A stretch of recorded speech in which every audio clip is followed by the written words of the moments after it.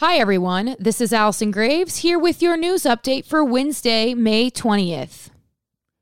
One day before a top Florida Department of Health data manager was taken off her role maintaining the state's COVID-19 dashboard, officials had directed her to remove data from the public view that showed Floridians reported symptoms of the disease before cases were officially announced. According to the emails, department staff gave the order shortly after reporters requested the same data from the agency on May 5th. The data manager, Rebecca Jones, complied with the order, but not before she told her supervisors it was the wrong call. By the next morning, control over the data was given to other employees, according to an email Jones posted Friday on a public listserv. Jones confirmed Tuesday that she was offered a settlement and the option to resign in lieu of being fired effective May 26th. For the latest on this story, please visit tampabay.com. Florida's public university campuses will reopen in the fall, but details won't be known until later.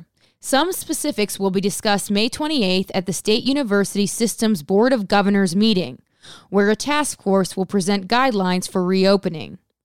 Representatives from each of the 12 schools in the system will share individual plans about a month later on June 23rd.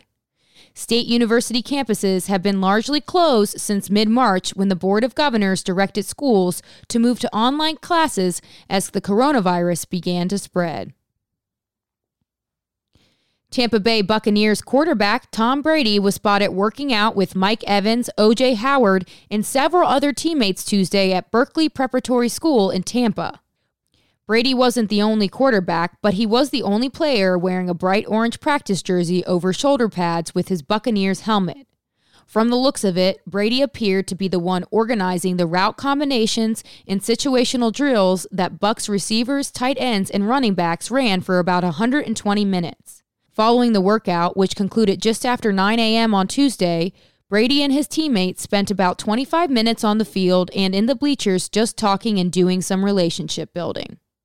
Well, folks, that does it for today's news update. For these stories and more, including exclusive photos of Brady's Tuesday workout, please visit tampabay.com. This has been Allison Graves with your news update for Wednesday. Have a good one.